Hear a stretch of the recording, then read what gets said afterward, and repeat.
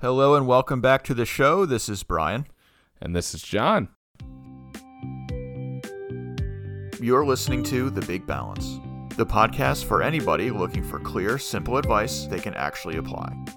Give us a little of your time each week, and we'll help you figure out work, life, and everything in between. Now, I've never really been a big social media person, and John, I don't think you are either, right? Nah, my birthday just came and went, and I just realized I'm like 2 weeks past, and I forgot to thank the people for wishing me a happy birthday on Facebook. That's just one more place for me to feel guilty about not responding to people. Yeah, 'cause you get like 1,000 happy birthdays in a row. Oh, I got like 7, and I didn't even respond to them. Yeah. Well, in an effort to make this show a little bit less of an echo chamber, we've been on Twitter. And what do you call it? A Twitter handle, or what's the It's your username is your Twitter handle. What is our Twitter handle? Do you even know? Let's find out. I'm sure we can figure that out, right? Let me open up Twitter like a pro. Yes. Do you hear the clicking? Yeah. It is. We are at The Big Balance. Oh, not even podcast. Simple. We're just keeping everyone balanced. Yes, we are The Big Balance. Anyway, been on Twitter, and because I don't know what I'm doing, I tend to just see tweets that cover topics related to the show, and I respond. And sometimes more or less seriously, which is kind of how I want to start off today. I had exchanged a couple tweets with somebody who was asking about how do people with a 9-to-5 manage to fit a side hustle into their lives. Obviously, great topic for us. Somehow started talking about KFC's 11 secret herbs and spices, which demonstrates that I can't even stay on topic for 280 characters. But it did get me thinking about Colonel Sanders, and not the corporate mascot, but the actual person, Harlan David Sanders, the founder of the company. He had started Kentucky Fried Chicken in 1930 with the first franchise location opening in 1952, but it wasn't really until 1959 that he got serious about franchising. Now, the success of this chicken side hustle is interesting in and of itself, but chicken side hustle. Chicken side hustle. Yeah. But what I really wanted to drive into is the journey that Colonel Sanders took, because he was in his late 60s when all of this stuff was going on. Now, why do I think this is important?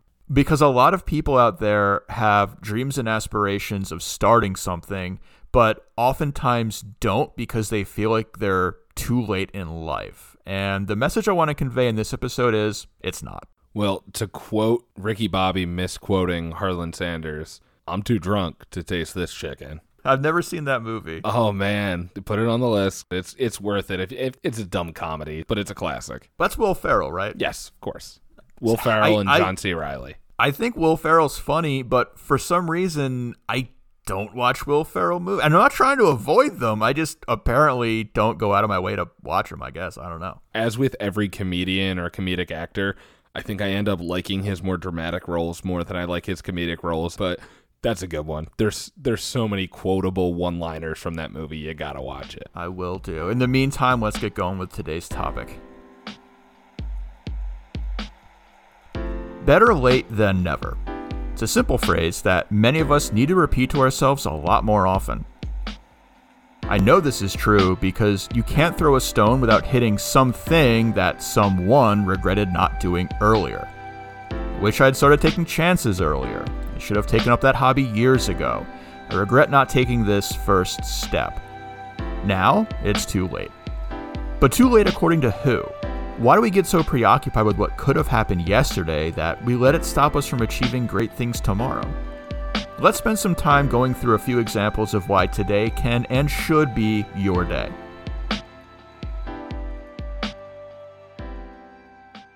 Now, there are two things that make the Colonel Sanders story interesting to me, and the first is all the different places he went and jobs he had through his life, and the second is how many of those jobs ended in fistfights. I'm intrigued. Now, I'm curious, did he adopt the moniker Colonel before he was actually granted the title of a Kentucky Colonel? I know he was actually awarded that title. Yes. I have no idea if he... I guess it's the fake it till you make it thing. You want to be a colonel? Just call yourself colonel. And for anybody unfamiliar, the Kentucky Colonel is not a designation of any military rank. It's actually like a title. I don't know what would be equivalent off the top of my head, but it's a title you given to, like, Sir, I guess, right? Sir I guess so. Colonel Sanders. Is there a Pennsylvania equivalent of Colonel? I don't know. That's a good question. I'll have to look that up. Anyway, Sanders started working very young. He was a farmhand from the time he was about 10 to 14. And I feel like that was, I guess, pretty common at the turn of the century, right? Whole families, including kids, working on the farm or the family business.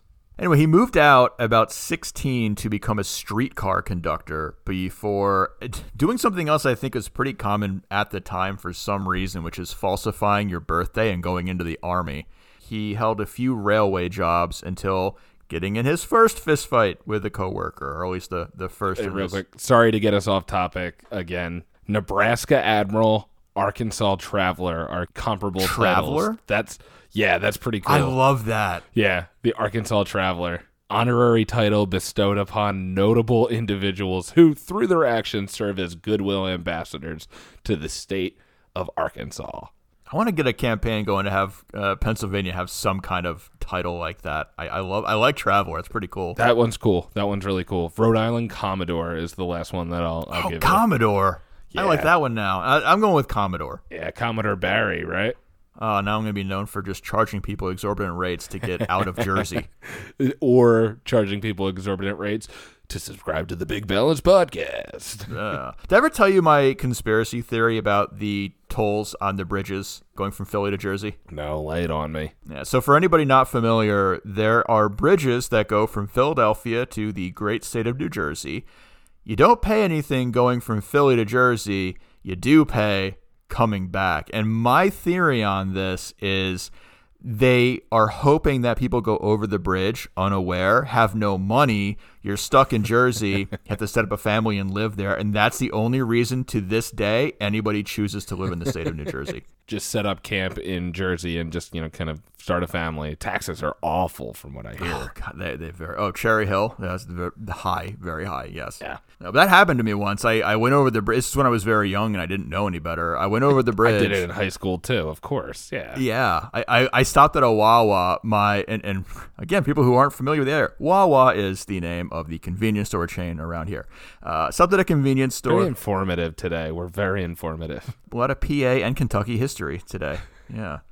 But I stopped off at the convenience store. My credit card did not work, and I didn't have any money. Figured, damn, I need to stop and get a job, make some money. Well, I need a place to live while I'm working this job. Oh, God, I have a family all of a sudden, so now I live in Jersey. But luckily, that somebody working at the convenience store fronted me the, I think it was like $3 at the time to get back over, which was great. You're showing your age because it's been $5 for some time now. I remember when it was $4. I don't even remember where I left off with Dear Colonel Sanders here. Oh, here I am. All right, let's get back on topic. Now, during this time, Sanders was also earning a correspondence degree in law, and he did eventually become a lawyer for all of 3 years. And his career ended with, you guessed it, another fist fight. This time... Put him up. This time with his own client in the courtroom. That's how you end a law career. So was he a criminal defense attorney? I have no idea. He wasn't an attorney very long. I know that. No, John, has there ever been a client that you've just wanted to clock? I wouldn't say a client. I'll go back to pre-consultancy days, and there was somebody who was a member at the club I was working at who assumed the role of my boss.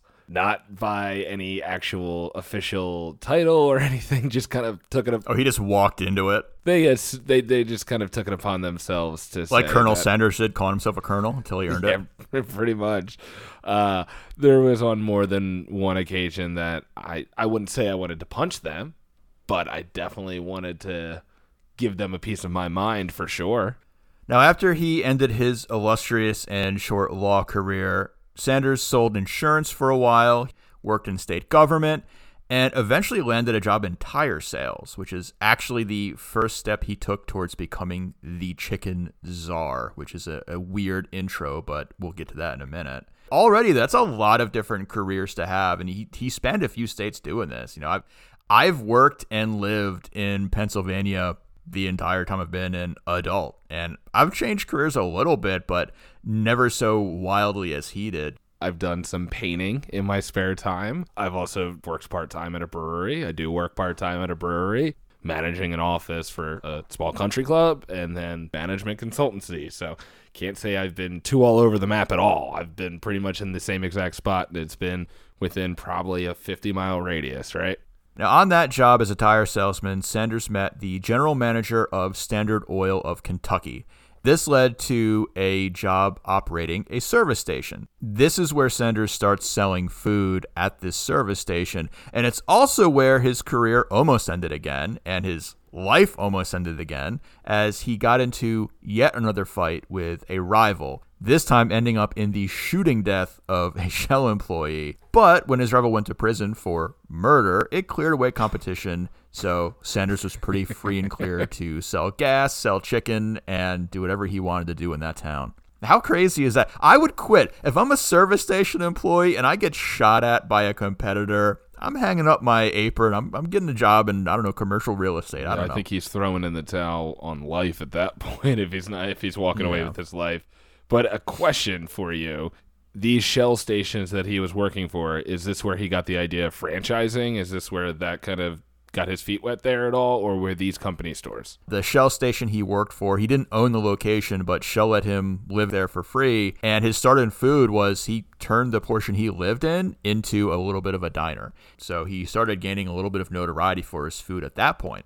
Now, if you think he's going to go full bore the chicken at this point, you're wrong. He went on to own a motel and manage a government cafeteria for about 10 more years. But throughout this entire time, he's developing this secret herb and spice recipe, and more importantly, the way he prepared it through pressure frying chicken. That was a new thing when he came around and came up with the idea. Something tells me 10 herbs and spices probably just isn't enough. I feel like you need an extra herb and or spice. Would you agree? You have to wonder, I gotta imagine one of those spices is salt. I don't know. Right? Like, absolutely. The other one's got to be pepper, right? There's at least salt and pepper in there. I am not a chef. This is the extent of my abilities. Put salt and pepper on it. That's all I got. Garlic is the other one that I'm going to use if I'm making it. So we got 3 of them down if we're putting my money on it. Semi-related because it's an egg, which is the precursor to chicken hood.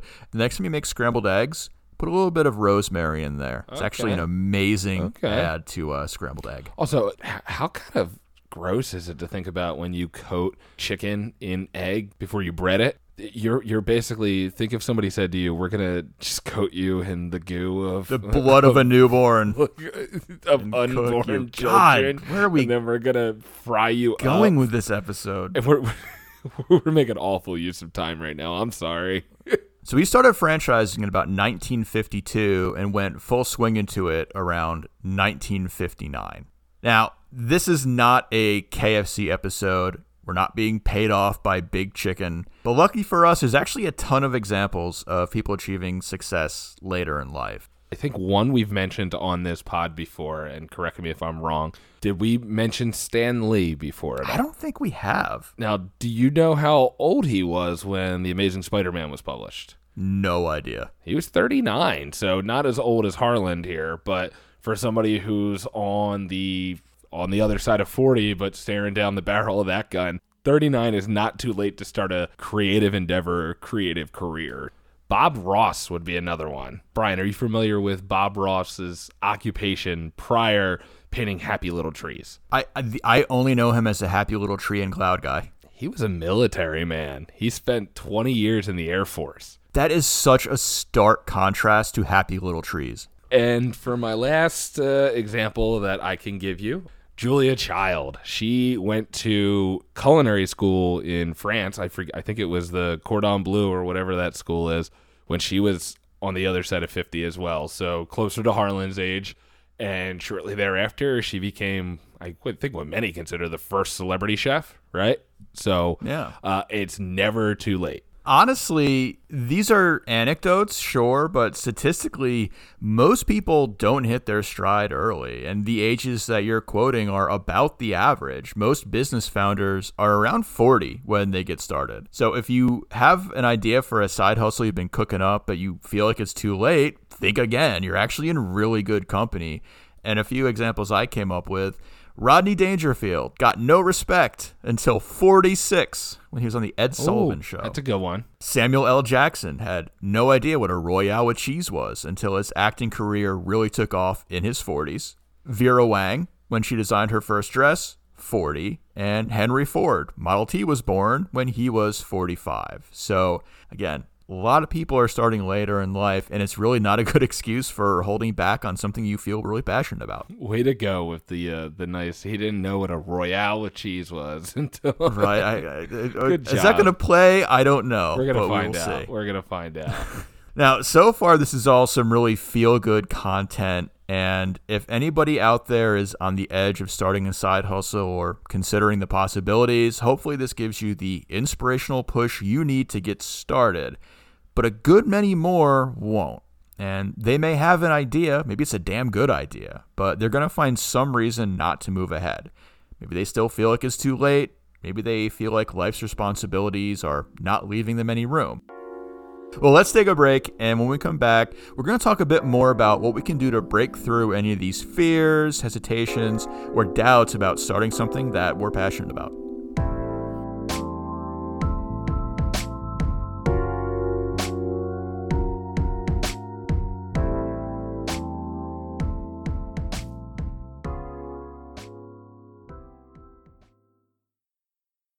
So in the first half of the show, we busted through the notion that anyone out there is too old to start a side hustle. But there's still plenty more our brains throw at us to try to give up before we start. Maybe a side project feels too big, or maybe we're uncomfortable extending ourselves in new ways. Maybe we're just anxious about getting it wrong. We've talked about imposter syndrome.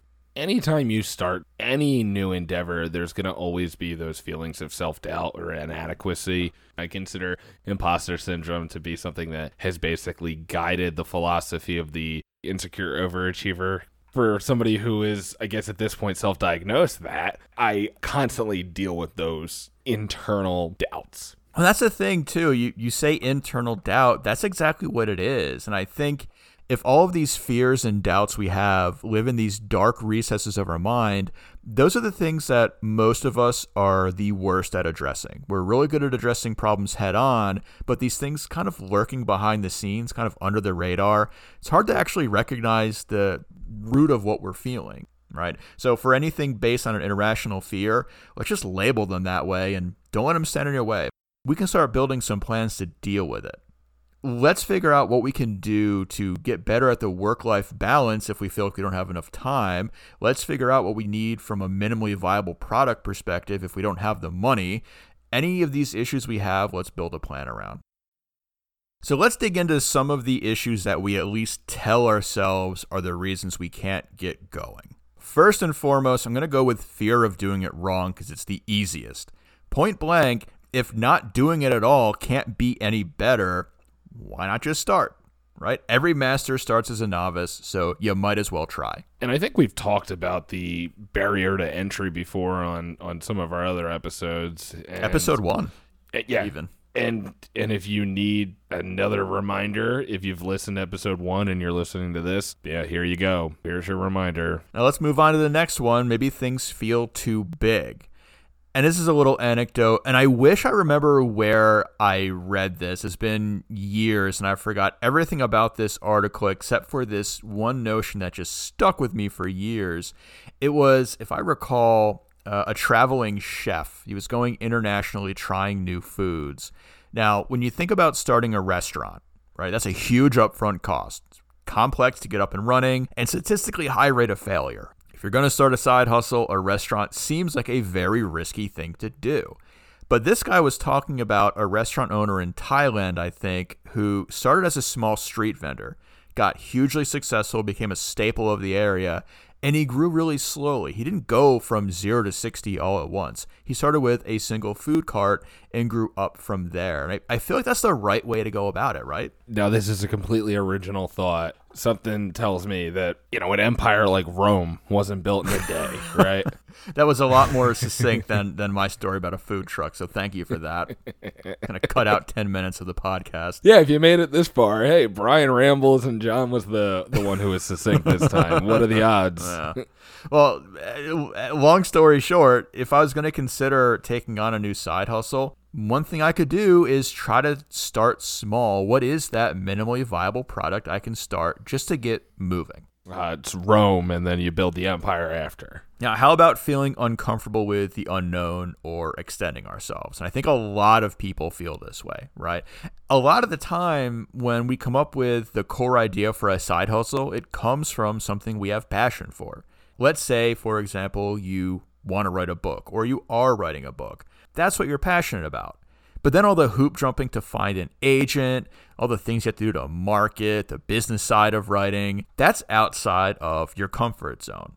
Nothing to do here other than really embrace that growth and recognize that branching out into new territory does take work and does require a new skill set that we may not have, and that's okay. And John, we're a great example because we have not pushed as hard as we can from any kind of a marketing standpoint for the podcast. We're open to it, but we haven't given it a really fair shot, and maybe it is a fear aspect to it. Maybe it's we don't want to be disappointed when we don't see the same effort we're putting into it. We're not seeing the rewards or the ROI on it. So, yeah, maybe there is a fear aspect. Yeah, fear of failure, that's a real palpable fear a lot of people have. And like I said, if the alternative is not even trying, well, is that better than failing? I would say no. And looking at our good buddy Harlan as an example, he started in 52 with making the chicken, but it wasn't until he started building the motel and then franchising it out from there that he saw ultimate real success. So that's a 7-year gap. Imagine if we do this podcast for 7 years before we see any type of success. You're going to get tired of me way before that point. I think we're going to get tired of ourselves. The listeners are going to get tired of us. So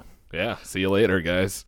Are you making the conscious decision, or is it not a conscious decision to say, I'm going to start to push this in earnest, or I'm going to start to give it my all? And maybe that's not just a hard line in the sand that you draw. It might be a process. Well, I think it's honestly a combination of two things. One, to your point, maybe there is a conscious jump at some point, or maybe you do ease into it. But I think the other end is finding and noticing that decisive moment, right? Like we talked, a few episodes ago about what it means to be lucky. And part of being lucky is recognizing opportunities when they exist. So I think there's a fair balance of both of those things. There's a moment of reckoning, and to use a more personal example here for myself, Rachel and I are just put an offer in on a home, and we were fortunate enough that it was accepted. Part of that came with a lot of legwork, seeing and touring multiple houses before we found the right one for us, before we found an offer, or before we found the house that we wanted to put an offer in. And we had an offer that was rejected before we had an offer that was accepted. But the offer that was accepted, we came in and it felt like we were kind of preparing for battle a little bit. And knowing that you're preparing yourself to take that next step, it's not always I'm doing it right this second, but should the opportunity arise, i.e. the lucky ones, you're prepared to make that next step. Tell you something else, too, going back to the idea of fear of failure itself as well. I've been a big fan of Charlie Brown and Peanuts for a while for one really specific example. And John, did you ever watch a lot of those Charlie Brown TV specials growing up? Of course. Yeah, The Great Pumpkin. Yeah. Let me tell you something I dislike about a lot of made-for-kids television shows. You ever hear of something called the magic feather trope? Enlighten me. So the idea of this magic feather is the protagonist thinks they need to get this magic feather or this item that will help them succeed in whatever task they're doing. And by the end of the story, the main character realizes it was in themselves the entire time, and all they had to do was believe and be confident they're going to succeed. It's a fun story, but at the same time, I wouldn't say it's realistic either. The reason I really like Peanuts is they don't even pretend to go there. There is one special, if I remember, it was Charlie Brown was entering a spelling bee. He spends the whole time getting ready for the spelling bee. Everybody else characteristically says, Charlie Brown, you're a blockhead. You're not going to do it well and you're going to fail. He keeps trying anyway. Day of the spelling bee comes and he bites it. He just fails. Towards the end of the special, he's in his room hiding under a blanket and Linus comes in. Linus essentially says to him like, hey, yeah, you failed. You messed up. You didn't win the spelling bee, but life's going to go on and you're going to be fine. And that was the takeaway from this show was everybody messes up, right? Fear of failure is a real fear, but failure's part of life. Failure is how you grow. So letting the fear of failure stop you from even trying, it doesn't make a lot of sense when you actually stop and be mindful and think about what it is that you're afraid of. All I can think about the entire time is maybe the victory was the journey or the friends we made along the way. The friends we made along the way, the chicken we made along the way, all of it. The pressure cooked chicken we made along the way that we enjoyed with all 11 herbs and spices. Hell yeah. But there's one thing to take away from this episode, from my opinion, it's this. The biggest threat to your side hustle is always going to be inaction. If you slow down, you stop. And if you stop, getting started gets really hard. So make a plan to always move forward. It doesn't have to be big steps every day. Just make sure you're always doing something to make progress forward. And as if you thought I couldn't give you any more cliches, a rolling stone gathers no moss, bro. Perfect way to end the episode on an analogy that's not mine. Thanks for listening to the Big Balance Podcast. Don't forget to like and subscribe wherever you get your podcasts, and drop us a comment while you're there. Until next time.